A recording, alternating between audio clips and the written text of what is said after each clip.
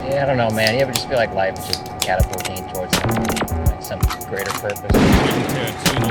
Average fat cats with bloated ego. We are the only DJ crazy enough to tattoo Jackie Brown on his ass. This is Michael Mann, and I ride with Extended Clip. That's one of those movies you have to say that about. Society from 1989, or as I call it, My Last Thursday Night. Like you're about to start a stand-up bit about, folks, you ever heard of Society, 89, Brian Yuzna? Oh, man. I thought it was a documentary. No, but really. Welcome to Extended Clip. I am one of your hosts, Eddie Averill. I'm Malcolm Baum. I'm JT White. And yes, that's right. We're talking about a movie whose satire is so biting, whose horrific imagery is so true to life that it might as well be a freaking documentary. Yeah, that's right. We're talking about Mike Judge's Idiocracy. I saw that was like on that Rolling Stone like biggest movie goof ups ever, was like not giving Idiocracy a wide release. Which big feels That's so funny. Feels like a very minor quibble for like also putting, Roman Polanski rapes a child. Yeah. And, I guess it's what's considered a goof up. I guess it's kind of a hard question for them to answer as a publication. I feel like number 8 on the list was like MGM gets Judy Garland hooked on pills. So there was like serious stuff on there. Yeah, there was serious stuff. Yeah. Wow. Okay. It's a goof up. Real big goof ups. Yeah. I feel like a goof up is when like you leave a banana peel out and someone slips on it. Like not like, premeditated acts of abuse. Just like an actor getting canceled and being like, I'm sorry, I made a goof up. Like total sorry, goof guys, up on I my goofed. part. Total goof. I'll keep it serious, keep it straight up from now on. Hey guys, Kevin Spacey here. I know you expect me to do the House of Cards voice, but look, I goofed. All right, I messed up. Can a guy goof off once in a while? We've all goofed, so raise your hand if you haven't goofed. I'll be the first to say it. I pulled a boner. I pulled a big old boner this time. That's I feel like every episode has like some deep cut Bill Simmons reference now, Well, pulling a boner is pulling just a a boner, classic yeah, old-timey saying. Well, maybe that's me. Maybe that's me because I think it's an old-timey saying, but I think there's a clip where Bill Simmons says it live on air. Everyone's like, "What? Pull a boner?" And yeah. And then he was like, "Oh, I just wanted to say it," and it just made me think. It's like I think I knew that people use the word like that, but I never heard it out loud. And I think a lot of people are in that same boat. Yeah, I think boners are pretty funny. There's a reason why Bill Simmons had to say it on that NBA Countdown panel show, where it's like you got 5 people on there for a 3-minute segment. It's like each person gets like 20 seconds to talk, and he fits the word boner in there. Pretty class stuff there. We are talking about Society by Brian Yuzna. From 1989. So Brian Yuzna, he was a producer of schlocky horror movies. He produced a lot of Stuart Gordon stuff. Produced I believe he produced Castle Freak, but he produced Dolls and Dagon or whatever that one's called. The kind of late 80s Stuart Gordon and early 80s. I believe he also produced Reanimator.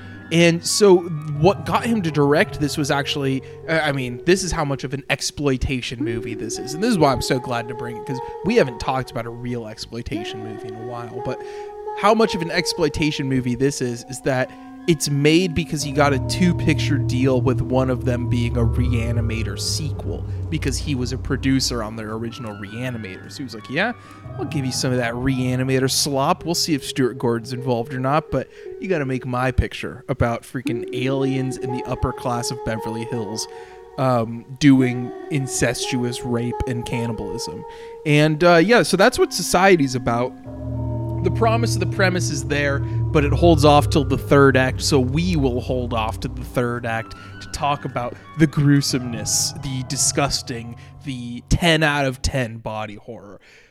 Society's a story of a guy named Bill who goes to high school at Beverly Hills Academy. and things are a little weird for him. He even says in the beginning that if you scratch the surface, there's something really gross beneath, which is, of course, just it's like, oh, Blue Velvet came out 4 years ago. Cool. I feel like something's gonna happen. And if I scratch the surface, there'll be something terrible underneath. It is perfectly normal to experience a certain irrational fear at your age. But it's no more than a stage. And it will pass, I assure you. And but this one is just so much more disgusting because it translates directly to surreal horror. He says that line and then he takes a bite of an apple and then a bunch of worms are coming at the apple. And from the jump, it is like a gross movie that keeps you on edge. It's just not until an hour in that it goes full debauchery mode. But I think this is like a really, really strong movie. Malcolm, you'd seen this one before. I think you even Malcolm in the Middled it once. What's your Society experience? No, yeah, this is my second time, second time watching it. I was going to say second time rewatching it, but it would be my third time, which is not true. But Society, yeah, no, it's kind of a simple movie, I guess, in a sense, but it's something that it really just it makes a promise to you and it delivers it. And knowing what would happen towards the end, doesn't lessen the movie at all. I think, this movie, it, like in that first scene with the therapist and the apple, and he's like, everything around me, if I just scratch the surface, it seems like there's some dark stuff underneath. And I think it just plays with that premise, before we get to the murderous orgy, where it just creates a good sense of like unease, you know what I mean? Even like in Bill's like kind of, seemingly nice lifestyle, this is a rich kid, live in Beverly Hills, pretty popular seeming guy, good looking guy, he's got a girlfriend. This is not like the down and out loser noticed something wrong with society. This is someone who's entrenched in it and kind of steps back and realizes, I think there's some sinister stuff at play. And I don't know, the way the movie builds that up in the first act by, with the therapy scene and kind of like, I don't know, the first time we see the sister is like, it's kind of, it does the classic like 80s, schlock horror thing, we're seeing her getting dressed and then there's just a random, not random, but to us, just a random guy watching her and the brother has to bust that guy, and what's his Blanchard. This is one of those movies where there's like a name everyone says, and Blanchard, like Blanchard, it's Blanchard to this one. Blanchard, yeah. More people say his name than any other name put together. Totally, like Blanchard gets a lot of name drops in this, and yeah, it just I don't know, just it has that great balance of like showing this rich cool lifestyle, but it's always, from the jump, you're with Bill's perspective. There's something wrong here. Yeah, I think right away it's announcing itself as an exploitation film about sex and conspiracy, like class conspiracy and conspiracy just really just exaggerating reality with conspiracy. But also with sex, right away you have that line before Blanchard gets caught peeping, where I think it's Bill who says, "You're so perfect, you'll end up assassinating the president," which is like, the only people who are going to understand that line. It's like, you have to understand the frame of reference that someone like Oswald was the perfect patsy or whatever. Yeah. So that line just like cues into conspiracy brain so hard. And then you cut to his sister getting undressed like from that line. And it's like, oh, we are in the hands of someone who knows what he needs to feed the slop people and is going to do it in a highly artistic way. JT, had you seen this before? Yes, I have seen this once before. It was a horrible setting, but I loved the movie. I mean, maybe not love, but it's a great film. I love all the Yuzna, Stuart Gordon stuff. I think it's I don't know, it just is so playful and incisive and fun, and you know what you're getting, and they're delivering every time. but I won't name names, even though this is the Patreon. But there's this Philly little indie venue I went to a few months ago. Not even really a venue proper, but it was a place where I knew it was going to be a movie screened on a projector in what is the equivalent of someone's living room. And I was like, okay, fine, whatever. It's a donation-based thing. I think this podcast proves that a living room is just as good an art space as any. Exactly. So it's such a shame when the living room fails to be the ideal art viewing mode. But yeah, no, so I was like, okay, whatever, it'll be, I wanted to watch the movie with some friends. It'll be fine to see it in a public environment. Again, that's the type of movie where it's just has the potential to do pretty well. Totally. But even I don't know, it was just people talking through the whole fucking thing with riff track style, I bullshit or haha, what? During some of the stuff in the beginning. And I mean, I really think that to me, part of that problem gets to a larger, I mean, it's again very niche, insular, cinephile infighting. Yeah. But I feel there's a type of Beyond Fest triple XL Suspiria t-shirt type of guy who is My people. who no, they're not your people. Yeah. You're no, never, don't. You're not. You're not like them. I'm gonna skin I Live in Malcolm into a Timothy Chalamet type twink, so he can wear all the horror shirts he wants and doesn't have to worry about them being XXL horror shirts and being that guy. But I'm embracing it. No, I'm sorry. Keep going. There's a type of thing with the way people enjoy horror movies and exploitation films that are in this general range sometimes that's really annoying because it's derisively sneering at the work where it's oh, when I don't know if Yuzna penned the script himself, but whenever the line about oh, do you want sugar, milk? I could pee in your tea. When something like that is delivered, the laughter is oh, I can't believe the screenwriters were so stupid. It's laughing at oh, isn't this this weird, crazy movie? When it's just I feel if you have any brain cells at all, you should be able to step away and realize that there's a great appreciation there for genre filmmaking that exists within Yuzna's mode, and that if anything is silly and goofy, obviously there's a level of intention there, and I don't know, it's just a bad environment to watch that type of film. It can go either way sometimes, but with that type of crowd, a lot of the time they'll be laughing at the movie, which just always gets me hot in my seat. See, when I see a horror movie, I gotta see it from the opera balcony, get my monocle out, push up my glasses. My monocle is like a zoom lens for one eye. No, I get what you mean, JT, and it's a totally valid complaint. But I also think that the opposite is true, where it's I'll be at home watching a movie like this one, or watching Dolls by Stuart Gordon or something, and I'll laugh throughout half of it. And it's just someone could walk in and it's they could judge me for either thinking I'm better than the movie, which I don't, having a sick and demented sense of humor and laughing whenever I see blood and gore on the screen, which sometimes is true. But I just feel when you're in a public environment, it does feel like people can be almost ganging up on the movie. When it's clearly there are also people there who are just laughing because laughing is something that happens when you're happy. And sometimes you're just happy because a movie is awesome in a way that you didn't expect, and you laugh. Laughter is not even my objection. And again, I don't I'm just trying to clarify for the people getting mad at you. Yeah, exactly. That I'm some bourgeois pig. That I roll up to the hoitiest Metrograph theater I can find. Well, yeah.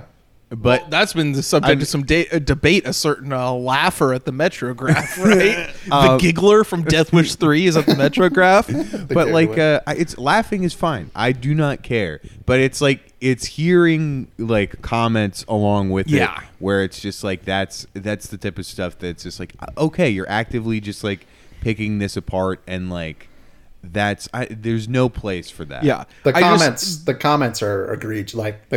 That's like egregious. Laughing's one thing. Comments is a whole nother ballpark. And here's another aspect that I was keyed in on. It's like these micro cinemas. Is anyone else a little bit afraid of micro cinemas? I feel like I hear of and I don't want to discourage it because it's all good, but just like me personally, some screening and it's like in the back room of like a video store or it's in like someone's living room. I'm like that's a little bit too much for me. No, like it's sus. It feels it's absolutely pause material. It's intense. Like I'm critiquing myself. I'm like, that's a little bit scary to me. I don't know. This Halloween, I'm scared of micro cinemas. I have another horrifying, scary detail about this particular micro cinema is rather than put the money they've made into like trying to invest in a better venue space, renting like an actual theater,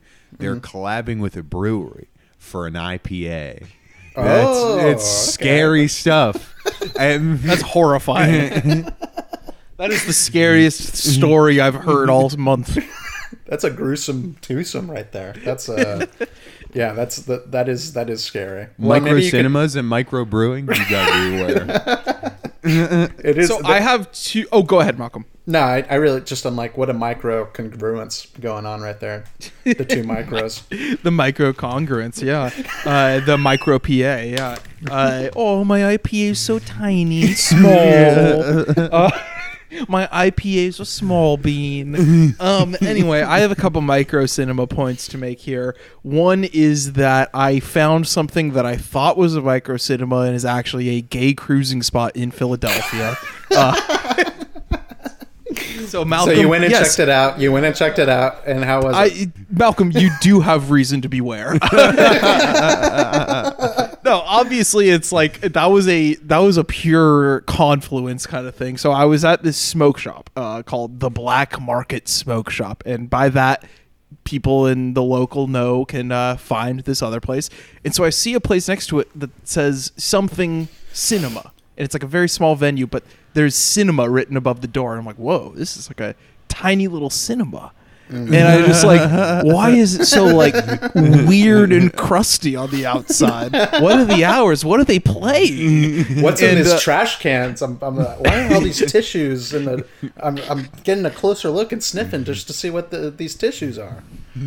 Yeah, so I looked it up on Google, and it doesn't even have like a Google Maps like entry, but the address does, and like the comments are just like, there's going to be a lot of older guys who are going to help you out watching a movie. That's all I know about that place. And I did not go in. I was scared. I would have been scared if it was girls too. Like it's just that's scary stuff. My mind wasn't like just even like sitting with like 8 strangers I don't know in a living room. Like that's scary enough. I didn't even think of a pornographic. They're jacking you off. Actually, that might be a little bit better. But going Pee-wee at the fucking Red Cat in L.A. Can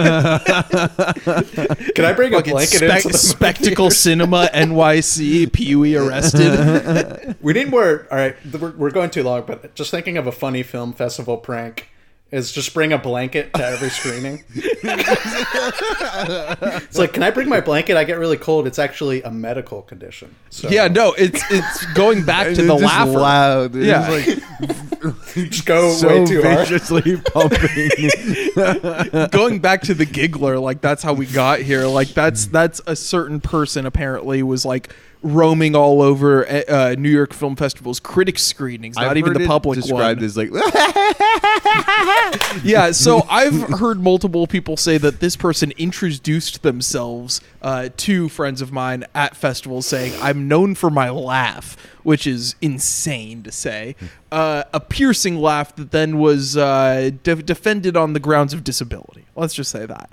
And pulling out the Joker card. Yeah. No, it's literally, you're pulling out the Joker card. I'm sorry, I require a trench coat with an umbrella under it.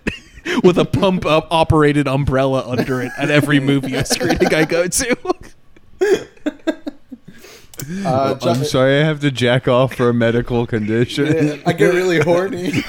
I get really horny and I have to jack off during the movies. I'm sorry.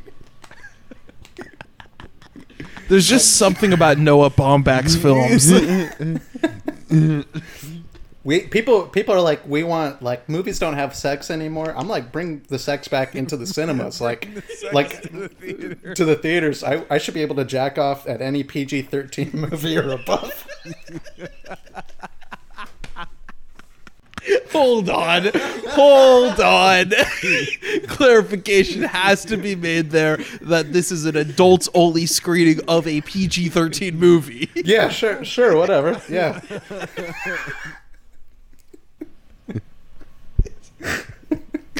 You know what's funny about that is that the third act of Society, Brian Yuzna said he was inspired by Dali's painting The Great Masturbator, which I don't know if you guys have seen, but it's a pretty epic Dali. It's not as funny as you would imagine, but is the painting literal? Is a guy jacking off?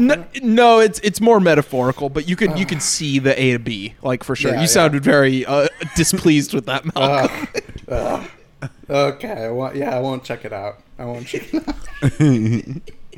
That was just a visceral reaction, I guess. I don't know. Yeah, I forgot what the other micro cinema thing I was going to say was, but I think that that one in Philly, I think it was called the Apollo too, which is hilarious because that's the comedy club. Yeah. I think it was like the Apollo Cinema or something like that, but it's in like Center City, Philly. Weird. The weirdos of Extended Clip can find it. Right off Broad Street. Anyway, Society. Let's get back to it. Let's get back to the real exploits, the real stuff. So we're seeing Bill, get weirded out by his family, and we totally see why. Even if you don't know what the movie is, it's like played so over the top, and I feel like the satire is very likened to like, Larry Cohen's movies or like Joe Dante or something like that, where the parents are getting the daughter ready and they're talking about this coming out party, which is like the thought of that is so old timey and gross that it's like, oh, your daughter's 18, time to have a coming out party for her as a real woman, and you better dress nice, little girl, because there's going to be an important judge there. I mean, you're getting real like Bonjour Tristesse vibes from the family right away. There's too much like I don't know, daddy-daughter kissing in this movie. No, I was going to ask, I don't know much about these coming out parties. Like, I don't because I know they existed in real life, right? So it's like, is the concept always like that they turned 18? That's them coming out? Like, it's basically, when the parents feel it's appropriate to, or even younger, when the parents feel appropriate for them to find a mate, Yeah. Damn. Okay, so it's pretty literal. It's a party literal. That's like date my daughter. My daughter. She's 16, date my daughter. Take my daughter, literally. Like, take my wife jokes? Yeah. Oh, I know what you're talking. I know the reference. Coming out parties. Hey, no fucking daughter of mine's gonna be some fucking cop at Muncha. Just kidding. I would never be Italian or have that kind of voice. So they're talking about the coming out party. It's ridiculous from the start. And I don't know. I just feel like it's there's also back-to-back what feels like Chinatown references. So first you see they have like a Chinese gardener picking snails out of like a little pond and putting them onto a plate with chopsticks, which is just like so over-the-top, ridiculous Orientalism. But it's also just like rich, old-timey people. They're going to try to keep that plantation mindset going, But after that, when they're at the beach, there's the sign that says the Albacore Club, which is like that's supposedly their spot at the beach. But that's also the name of an elite social club from Chinatown. If you didn't know, that's Jack gets that hint when they go to that geezer home, and they're pretending to look for a home for Jack's anti-Semitic father or something like that. Because remember, he asked the tour guide if there's any Jews staying there. Yeah, and the guy's like, no, and he's like, good. My father will be pleased. Just how he likes it.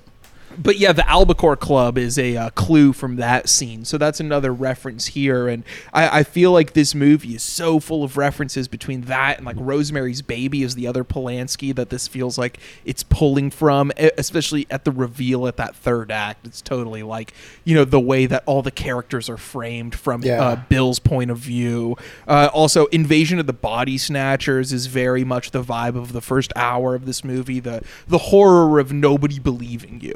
That's like a classic trope in horror, but I feel like Invasion of the Body Snatchers is kind of the perfect one. And then Eyes Wide Shut hadn't come out yet, but I feel like between that and Clockwork Orange, there's definitely a big Kubrick influence. And probably Salò too. I mean, especially with the third act, you gotta say it's Salò's so a huge libertine influence. and just like, I mean, I wonder if he caught that. I wonder if he was up on that. Yeah, because at the time, like, people laugh now because you can just go on a Discord and get a mega link for anything, or go on OKRU, or even go on HBO Max if you please, and see any Pasolini film you want.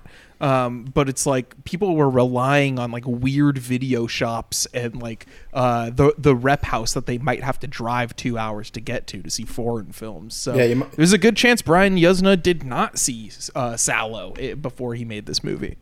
Yeah, you had to go to one of those micro cinemas Eddie was talking about to get a film like that.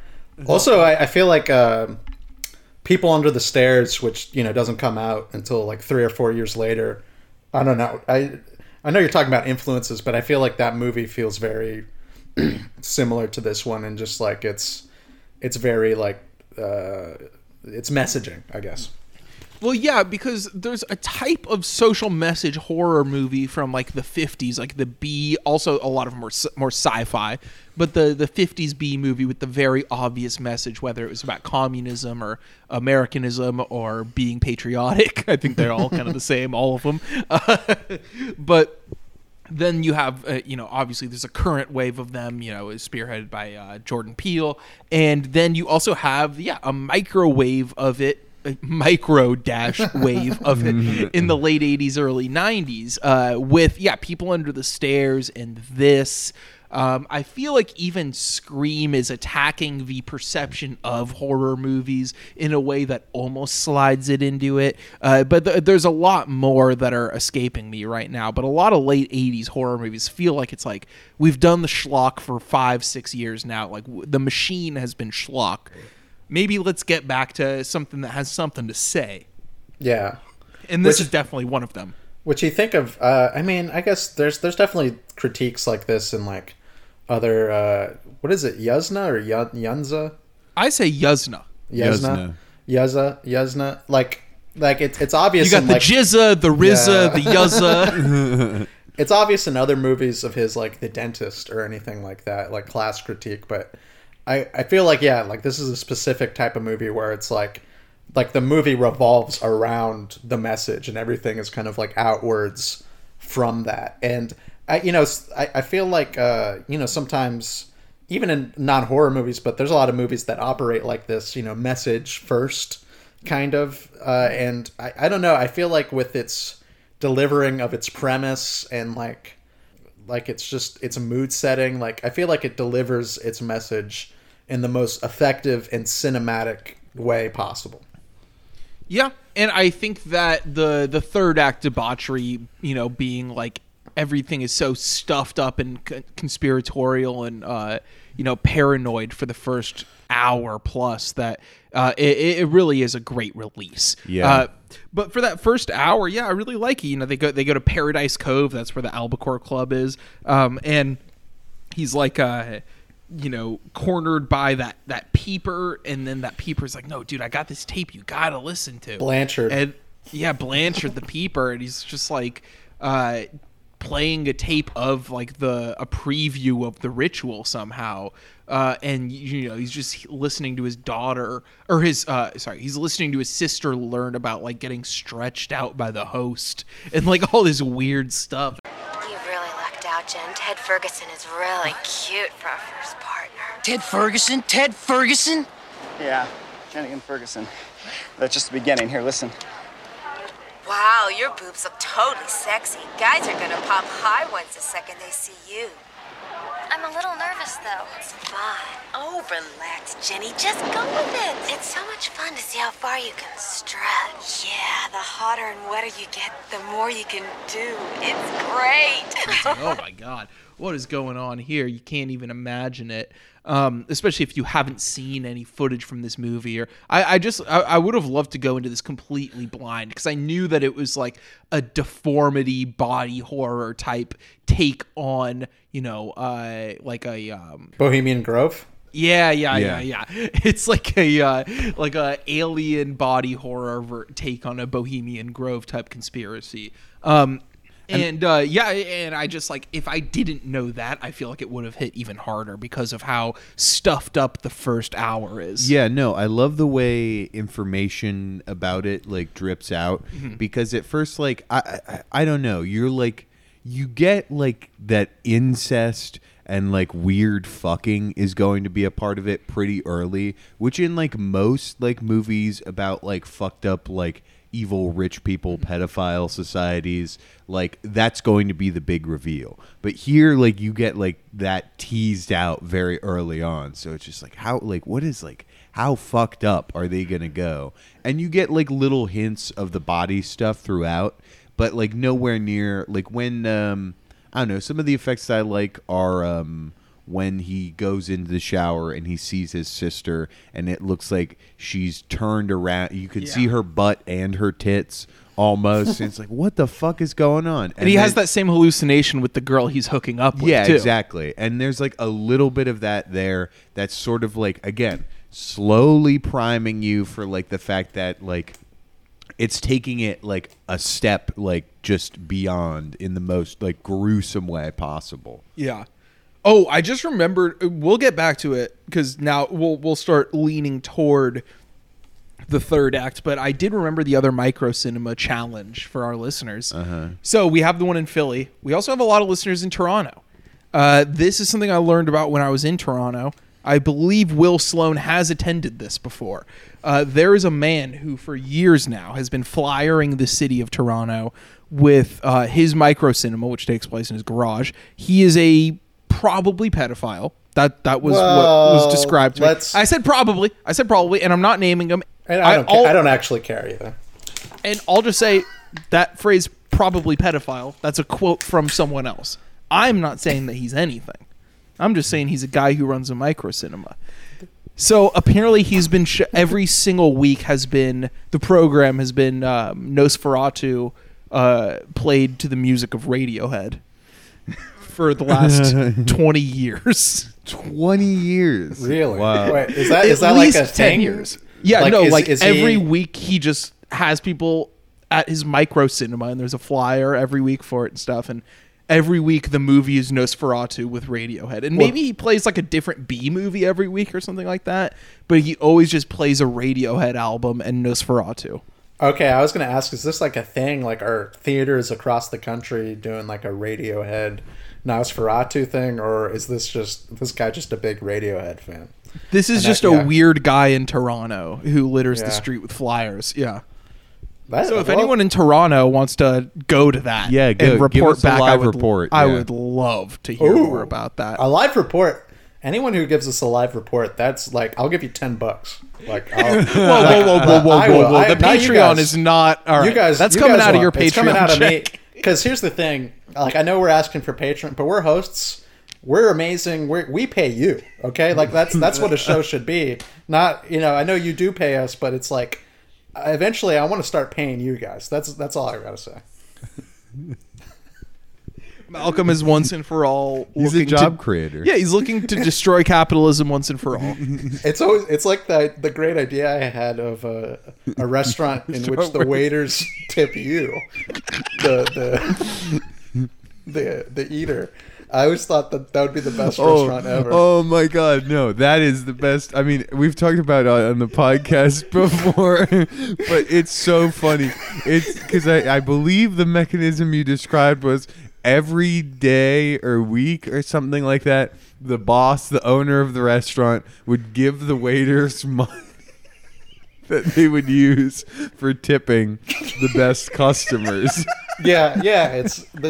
I mean, it's like tipping in real life where you could exactly. You could decline you get to choose. Yeah, you get to choose. It's democratic like that. But wouldn't that be a good restaurant to go to? Wouldn't you want? Yeah, to go I would be the best customer ever. I'm sure that restaurant would do just fine. So in this scenario, does the waiter also get a tip though? No. So are they paid a living wage like $40 an hour at this restaurant or something? Maybe to make it work, that we just put them on it's a micro restaurant. Yeah, it's a micro restaurant. It's like the waiters still get waiter wages, but they don't get tips. That's the one. It's a micro restaurant that's in my apartment, and I'm paying people to come eat. I'm offering people $1 tips to eat at my apartment. True, maybe. I don't know. That guy in Toronto, he could micro everything. Why don't we just micro everything? Yeah, the last week's episode was a micro podcast. So back to Society. I also love that throughout this whole thing, his dumbass girlfriend is just really concerned about the social standing of them at high school. She's like, I want to get invited to the big party. He's like, okay, the big party, I'm pretty sure they're involved with my family doing incest and rape. And she's like, I just want to go to the big party. Yeah, I mean, it's Brian, the director, he's putting us on game. He's showing us how the elite, they pull their strings. They, it's kind of like a fraternity in a way. You know what I mean? You ask girl, frats, frat guys are awful, but it's like, it's the necessary evil. It's like, do you want to go to a party in this college town? This is a very college specific scenario, I guess, but it's like, you have to make the deal with the devil and go to the frat party because that's where the biggest, highest level shit's going down, Kind of literally the most retarded metaphor I've ever done in my life. Probably. I think you've set the new record. I think you've set the new record. But it's true. It's true. Yeah. This is true. This happens in real life. Sorry, it happens. You know what's cool about this? Bill, his Jeep, his custom license plate is Hoops. I noticed that. We never see him. Dude loves basketball. Yeah, we never see him hoop, I don't think, but that's pretty sick. I think he's practicing in the very beginning with his friend. Yeah, in the driveway. You're right. In the driveway, yeah. Right. But we see him dribble a ball for 3 seconds. It could be a guy who has never dribbled a ball in his life before. But his vanity plate being Hoops is so sick. He's got the life. He's the Richard Linklater archetype. He's like the jock and the artist kind of guy. He's very cool, very cute. He's not an artist either. As I was saying that, I was like, wait, what movie am I thinking about right now? But no. It is. He does live. I like. No, all the, I would the say details. no. He is the artistic type though. He's a guy who's and that's what I was thinking of. Is he's in debate club, not art. Okay, art. Yeah, sure. But that is a similar dynamic to that, where he's like a jock and he's in the fucking debate club like a little Poindexter. Mm-hmm. So it is that weird dynamic of having it both ways, and that's just how you can be the man, how you can be the coolest guy ever, basically. But it doesn't turn out for him so well because he was adopted, and his parents were just, bringing him up, grooming him for a ceremony that he thought he was going to stop for someone else, but it was just for him. They're just ready for him. I love that the third act starts with him waiting at home. So he gets hospitalized and everything, gets out of the hospital.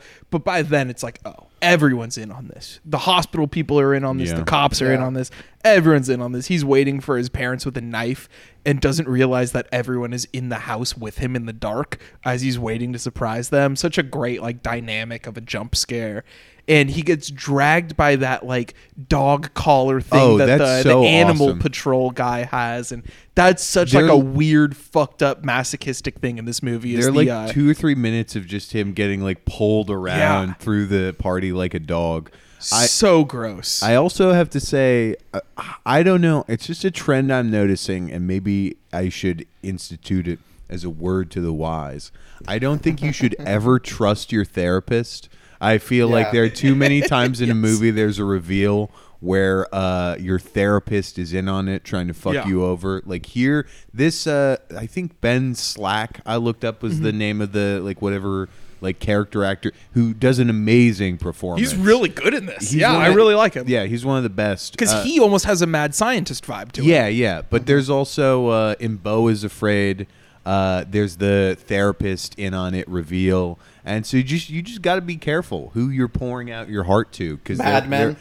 More than likely, they're a madman that is also that is working with a. I mean, hey, they're telling you you're a paranoid schizophrenic. No, they're a part of the they're a part of the pedophile cabal that's out to get you, and you should never be open with them or trust them. Or it's like Mad Men where they're just telling your husband everything. Exactly. Yeah. Which is even worse. No, I've never been paranoid. Just a little bit paranoid, Bill. Within normal ranges. You know, you really deserve what's going to happen to you, you know. What's going to happen? You're going to make a wonderful contribution to society. No, I love that's why this movie's great, because its concept of conspiracy is like, I don't know, maybe saying influential is the wrong term, but it kind of and ended up happening, I guess, based off of real stuff that happens, like Bohemian Grove and like, later on with Epstein. But it's kind of like this idea of like conspiracies are it's not only that they're having like incestual sex or like having sex parties or whatever. It's like, no, they're like they're weird creatures, like they're satanic, or they're aliens. They're aliens, or they're eating babies or something like that. It's the conspiracy is like so elusive, and like to really subscribe to it, you know what I mean? Like if you're really going to go all in on the conspiracy stuff, it's like you're probably going to be like just like alone and paranoid and like researching shit and just like being afraid of everything. So I don't know, I feel like this is like the sense of conspiracy here is great because it's so grand. It's not the worst thing you could ever think of. It's something unconceivable, something inhuman. And it's those who are closest to you. Yeah. That's the thing. It's different than They Live, because They Live is about uncovering the secret world that rules everything. And this one is uncovering that the secret world who rules Beverly Hills is your dad and stepmom's weird incest alien blob judge friend. Like, it hits so much closer to home. It's kind of like Twin Peaks. It actually reminds me of that with Malcolm. You might have to go earmuffs here if you haven't seen it yet. But the reveal of Bob being the ultimatum of all evil, but being reincarnated, or at that point being represented by Leland, is like, that's the scariest thing ever. The root of all evil is your father. Malcolm, you're good now. How effective were those earmuffs? Actually, it worked pretty well. I was just thinking about other stuff. What were you thinking about? He was thinking about being the goo in the middle of that weird, like, human thing. Just how much he'd like that. Yeah, when I was the like, judge sticks his hand up his ass and out your mouth. How good that would feel. I mean, I have publicly said stuff like when me and my friends get rich, like we're gonna have solo parties, like you know what I mean? Like isn't this the goal? I know it's a little bit, but it's like, wouldn't it be fun to be one of the people there? Sucking on someone's flesh, I guess, is what they're doing. Or I like when they become like anteaters. Yeah. No, I think that's what's great about the third act, is that it constantly like elevates and like takes it to different places. Like it starts out with Blanchard. Blanchard's first on the menu, and you get the horror of seeing what's happening to Blanchard, what's going to happen to me. With like you said, the anteater stuff with like the mouth attached to the body, and then of course the lighting goes like full Argento mode, like fully just like completely gelled red ridiculousness on the lighting, and while they're just torturing Blanchard, it's just so insane. Yeah, and I love how it starts off with like you really don't know what's going to happen. And by the way, the fact that early in the movie Bill says "fuck you, butthead" to his dad. Oh my God! The way that comes back with his dad doing like goatsy going through his own ass, like one of the craziest things ever. But the way it starts, like, so you have Blanchard and Bill surrounded by all these people from society, some of them went to their high school, some of them are their family, some of them are their doctors and policemen and everything, and they're on these like dog catching things around their necks, and the dude's like explaining that it's all about this. I do love the smell of the hunt and the taste of the shunt. I don't know what the shunt is, but I think you're about to find out. The shunt is what's going on. The shunting, that's the verb. Shunting someone, I guess, is in the process of this film. When you get another person, or not a person, you get another alien like yourself, or you get a person as an alien. And you kind of just like latch onto them with your mouth like you're going to start eating them. But then you pull back and it has this weird anteater type thing where you're just like a tube attached to their flesh. And it's both like cannibalism and rape, it feels like. Yeah. Because there's like a weird thing with the orifices, and the fisting, of course, is like horrifying. The way it becomes like, I don't know. It's just like taking that type of like gruesome like body horror type of effects and like combining it with like libertine like sort of sadism in just like such an interesting gross way, because you get like these like everything like I don't know, when I think about like those big like orgy scenes in movies, it's just like bodies and flesh and things like that together, and this is just like the furthest you can go with it, because at one point like it literally like someone like sticks their fingers in like and just dissolves into someone's skin. I think it's like just such a weird like everyone's just a big fuck glob. Like that's just so like it's so much more like gruesome and horrifying than just someone either like being eaten or being like assaulted or raped, because it's like they're becoming a part of you at once at the same time, just like rooting, like just getting under your skin and rooting in around inside you. Yeah, it's like we can only really conceptualize how that really feels too. It's like the sensation that the victim, poor Blanchard, is experiencing is like you could fill in the blank in your mind basically, because it's obviously it's not a human experience. And yeah, I think I just the like even like that's what's crazy. It's like even like seeing Blanchard, what happened to Blanchard, it's like I feel like most movies like that would be enough, but like society really ramps it up, and then the girl that he was hooking up with that's at the party kind of helps him escape out of the dog catcher thing. And he finds a room where, like you mentioned, Eddie, his parents are in there, and it seems like it's just his mom at first, and then it's revealed that his mom and his sister combined into some weird freak mesh human with the dad as the asshole. It really, I don't know. Like I like how it extends the way the dog. It's funny because like I think the creature design there is so funny, because the dad is the asshole, but the daughter like pops out of the pussy, like so she could pop in and out like a turtle, kind of. And the way it's cut together so quickly, of course, because these effects are ridiculous. You can't look at these things for more than half a second, or you'll realize how not bad, because they're actually incredible fucking effects. But they look amazing. It has to be cut and framed in a very precise way to keep you involved with it. And I think that Yuzna and Co. do a great job of that. Like, the more I talk about this movie, the more I like it. And I like, while I was watching it, I kind of struggled with the first hour, but knowing that the third act was coming, like, helps. And then the third act exceeded my expectations. And I feel like it even, like, sure, its biggest flaw is its backloading, but I feel like it almost actually does make up for the first hour being a little lackluster. Like, it genuinely is one of the most ridiculous third acts I've ever seen. So the anal fisting thing, we got to talk about the fists. Yeah. One of the funniest the one-liners in this are ridiculous. The judge saying, "And now we'll get to the bottom." Oh, God. Of this.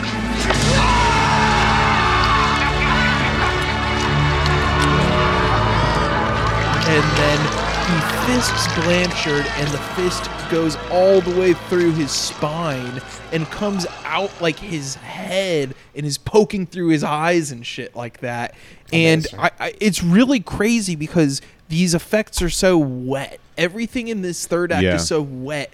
But then when you have like the clay mold face exploding, like someone's eyes popping out and stuff, it becomes very dry almost. And it's just because it's like two very different types of effects they're using. And, you know, of course, I'm sure people mainly watch this on VHS forever, but seeing it on a very clear scan, you know, it is so crazy seeing like all the different types of textures and fluids that were on set that day. Like, it is truly one of the grossest things I've ever seen in a movie. Frankly, I think the last 30 minutes, I might get more of a kick out of it than Salò. I think Sallow's the better movie overall, for sure. But the third act is like a pure fucking gross out fest, might even top. Yeah, I mean, yeah, in terms of like just pure repulsion, because like Salò is like, well, Salò doesn't have the height of like, not the very height, but it doesn't have like great American exploitation special effects in it. Exactly. And I mean, it's also like set in like a more like grounded, I guess, kind of world. But also, like, hey, if Salò had the guys that were doing effects for like Fulci at the time, maybe it would be this good. Yeah. Who knows? I mean, my response to that, I mean, it's two movies with very different goals. And I know. I'm just trying to like set the bar for a listener who hasn't seen it to like really show like if you condense all the debauchery from Salò into one, you know, giant set piece. I think that would be the level that the third act of this movie is on. It's that good. Debased. Eddie's special cut of Salò, take out all the boring talking parts and just put the depravity. Yeah, that part where they're dancing. What are you doing? Give me the shit plate. Yeah. Well, not only does, to get back on the topic of fisting, not only is Blanchard fisted to death, it seems like that's where he dies. Because his face explodes. Yeah. We kind of, to tie a bow to the third act, after, you know, our main character sees the family unit, you know, literalized into something gross and disgusting, he has to go down and fight the top dog of kind of the heir, seemingly the heir to society, I guess you could call it. What's his name? Ted Ferguson. Yeah. Ted Ferguson, who seems to have a relationship with the girl he was hooking up with. He kind of has to do final battle mode, and they both fist each other, or does Bill fist Ted to win? I think Bill is quicker to the draw in the fisting. Yeah, that's what it is. They were both going for it. And then Bill, you know, he really beats him to the punch, as you'd say. And I mean, it's just the fact that our hero anally fists our opponent to defeat him is amazing, and is the perfect bow on top for, I don't know, everything that goes on here. Because I think it's the ending's great. You know, to talk about the very ending, because like he effectively escapes and maybe defeats Ted, I guess. Maybe Ted dies, I think. So, and then, you know, the blob guy there, you know, the people in charge are like, oh, well, you know what I mean? Yeah. Like, we had a good time. Like, this was our party. And, you know, who cares if if the wrong kid, you know, died from fisting, you know, we'll get someone to replace him. You know, as he says, we have an internship opening up, and it really line is that he has an opening. He's got an opening to fill. I didn't even pick up on all these double entendres as much. You know. So many ridiculous one-liners in that third act, and they get buried in the sound mix sometimes, but there's a lot of really funny dialogue. Dr. Cleveland, it looks as though I may have an opening in Washington next summer. Know what I mean? Yeah, and I think it just hammers home, you know, the messaging. It kind of takes of, you know, this far-reaching evil, you know what I mean? It's not something that could just be defeated by a person beating someone up or killing someone. It's so powerful that its tentacles will continue to leech, you know, even after the movie's done and our hero wins. The tentacles, so weird that it just like some people morph into one another. Some people stay solo and just leech onto the other flesh, and it's just so fucking gross and weird. Like when the judge is finally just like a kind of formless version of Jabba the Hutt, but he still has his cigar in his mouth. That's one of my favorite images of the whole movie. I mean, that judge with the cigar is like such a funny character to me. Just coming in strictly for the fucking debauchery. He's not on screen at all before. And he's the main guy in the debauchery too. JT, any final thoughts on this one as we wrap up and give it a bullet rating? Yeah, absolutely. It's a great movie. I had an experience today when I was rewatching it where I was like, I don't know. I feel like some of the like table setting and things at the beginning do kind of lose me at points. Like I do think it's as like almost as effective as and strong as you can get with sort of like doling out this information little by little, just sort of having weird little clues and things like that, and just like in general the type of like fun, like goofy, like dialogue that makes it still an exciting watch. But I don't know, I was a little like I don't know, out of it at points, or just sort of was like, oh, okay, I don't know. But the third act just like goes so fucking hard, and I feel like that you cannot hammer that point home hard enough, because just I have to go 4 bullets on this one. I think it's a great movie. There's just so much just excellent like gore and just repulsive, just it crescendos in the perfect way. Like the movie, like I don't know, sticks the landing just to a T. You have so much weird stuff to sort of, I don't know, be left like reeling with there. Yuzna, one of the best at doing this type of weird shit. Malcolm? Yeah, I'm gonna give it 4 bullets as well. And to be honest, I feel like I like maybe the first and second act maybe a little bit more than you guys are talking about. Not that it's perfect or anything, but I don't know. I kind of I kind of like high school movies. You know, I'm innocent, but I like high school movies. Okay, Bad Teacher. Bad Teacher. Oh, what, you know, when they say Bad Teacher, my mind goes to the worst place. But I like the Beverly Hills high school kind of setting, and kind of like this like small social hierarchy that you usually see in teen movies, but is obviously leading to something more sinister. I like the Blanchard character. This kind of like this tubby guy who is dating above his weight, but found out some unfortunate truths about high society through that. What a bad series of events that the totally below her class boyfriend of the daughter just happened to be an electronics wizard. Yeah. And it has a good sense of humor to it that's always present throughout, and then obviously leading up to the buffet of effects is so great. And it's not just a senselessness too, you know what I mean? And I could get with senselessness, but there's a little bit message. There's the message. There's some messaging going on here that I pretty much agree with, and it's a message and ideas come together. That's great cinema. So 4 bullets, as I said. Eddie, what do you think of Society? Oh, Society gets half a bullet, but the movie Society. Society, I'm going to need to give it a full bullet, if you know what I mean. We want to kill society. Yeah, it's so messed up. It's the worst. And I'm even more messed up because I want to kill it. That's how fucked up I am. That's what it did to me. You want to know how I got these scars, baby? Society, yeah. I'm going 4 bullets as well. We're gonna do a little edition of The Sixth Sense. Do you remember that? I feel like we haven't said that forever in years. Yeah. Or we haven't agreed in years. I don't know which is the truth. No, we've definitely had the same rating and forgot that was a micro segment of the podcast.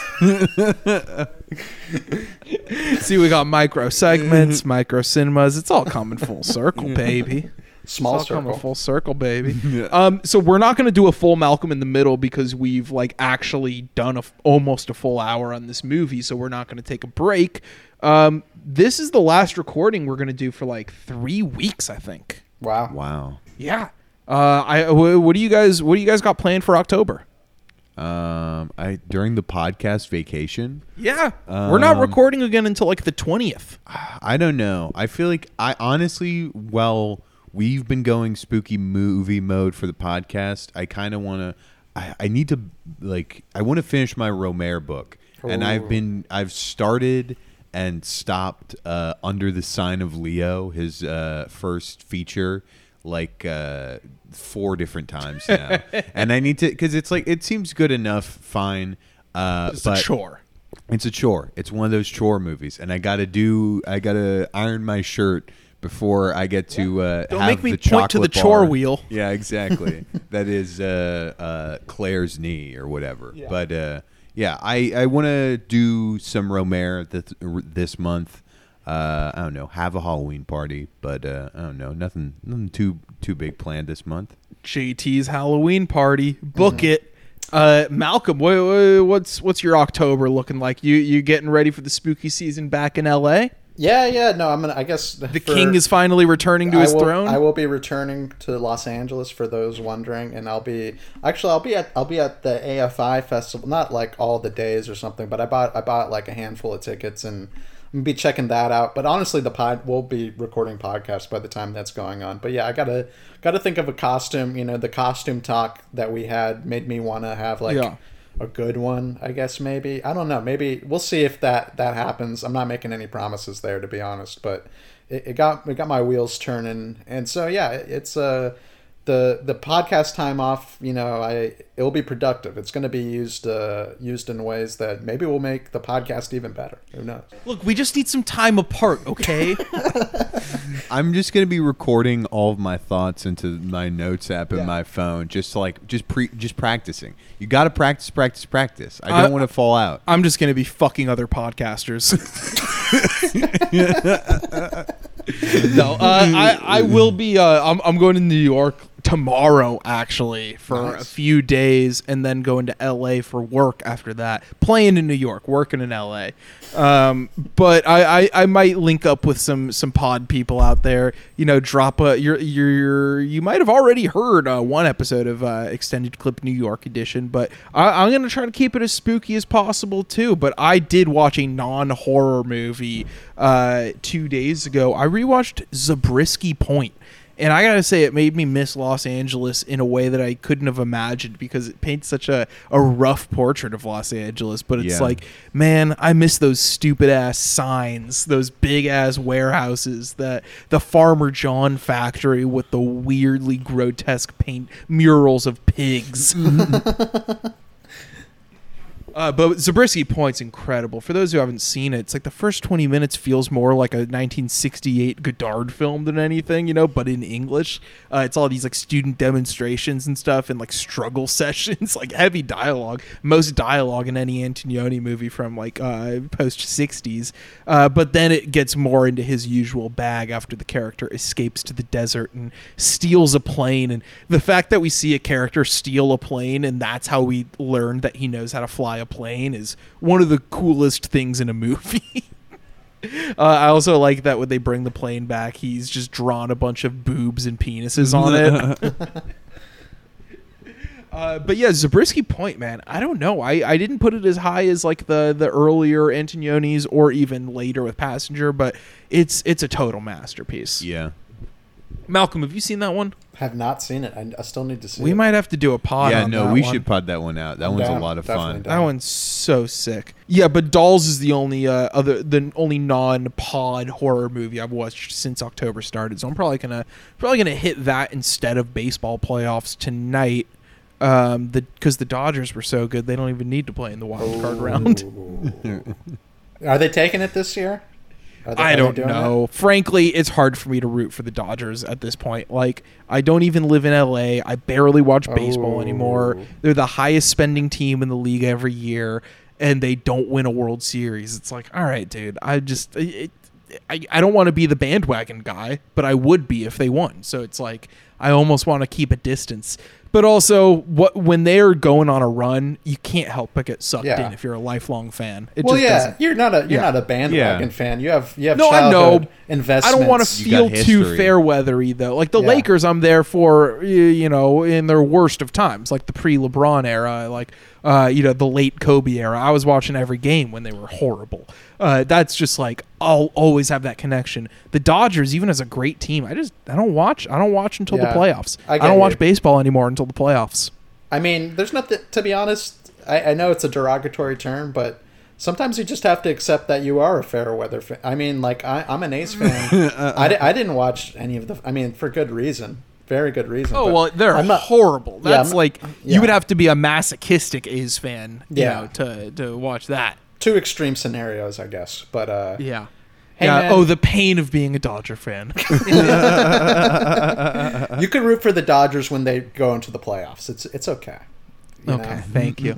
I feel weird. See, I've been wearing a lot of Laker stuff here in Philly, and people will say stuff here and there, but like it's not basketball season, and the fan base doesn't go as hard for the Phillies or for the Sixers as they do for the Eagles or Phillies. But like if I was walking around like Chargers gear or something, I would get looks for sure. Yeah. I mean, Chargers especially. The shame that I would have to go through to put that on. Yeah. But the fact that I get comments on my Lakers stuff, like derisive comments here and there on my Lakers stuff during the off season, is pretty funny. Because I'm not going to be wearing a Dodger hat during the playoffs around here. Like that's especially like if it comes down to it, Dodgers, Phillies, and LCS. It would be hard for me to hide. But it would be, I wouldn't be able to do it. I just for I want it to happen. I know it won't, but I want like you to be wearing a Dodgers cap and some Philly fan be like, hey, what are you from LA? Huh? You a Dodgers fan? Like it would be. I would want to see one of those scenarios play out, just see what would happen. I hate that's happening. It's literally happening on the street. People are pointing at me, going Lakers. Well, hey man, you could be Harden's fat. That's all I gotta say. Harden looks like me. I weigh as much as Harden. My girlfriend's fiance, her work, they gave her this gift basket when she got there, and it had like some candles and some like a blanket or something and some T-shirts, and they were kind of touristy shirts, but it was like kind of tongue-in-cheek, welcome to the city kind of thing. But one of them was for me. It was like an XL men's Sixers shirt, and I was just like, well, around the house or something, And then I put it on once just to wear around the house, and I was like, am I about to leave the house wearing a Sixers shirt? I can't even wear this in the house. I can't do this. And I just took it off and I just put it in the closet. I'm never wearing that shit again. Had to stay true, loyal to the soil. No, it literally felt weird. Yeah, it felt weird. But yeah, that's all. That's it. I really don't like the Sixers. I think they're my least. For the last few years, they've kind of been like my least favorite NBA team because they've been like Embiid is such a whiner, and the MVP stuff is just deplorable. And Daryl Morey, hey, I'm with you, Harden. I think he's a fraud. I get you. You got guns out for the Six, JT. Morey was very disrespectful to the great nation of China. I can't say I'm a fan of that organization all myself either. I'm a Philadelphia fan, but I don't know. They've hurt me very deeply. Well, to end this episode, I think what we're going to do is have a little peace treaty. Give me just 1 second if you guys could take over some audio for about 30 seconds. I wonder what Eddie's about to when Eddie leaves to go do something. I'm like, we're in the gags and stunts era of the podcast now that we have video. Eddie, we were all about like light humor beforehand, but now it's gags and stunts. Items. We got to get into items. For the love of Philly. Yeah, wow. Eddie just gifted JT his Sixers shirt that I'm guessing came from the gift basket.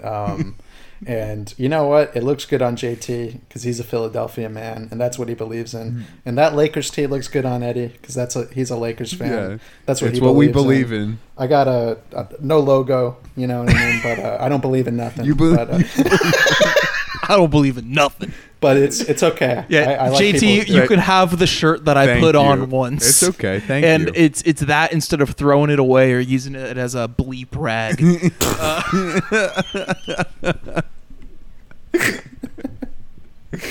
My God. So you thought about it. Dear God, Niles. You thought about using. So you gave JT basically a masturbatory object of yours. Yeah, he basically gave me a cum rag. Okay. Hey, Thanks, I said man. I didn't use it as such. It's basically a sex toy now. I thought he was gonna. Hey, I didn't say that's what the bleep was. Bleep could be pasta, you know? That's why I got this shirt. I was at the airport and I bought this shirt because I was eating pasta at the airport and I just straight up dumped it on me.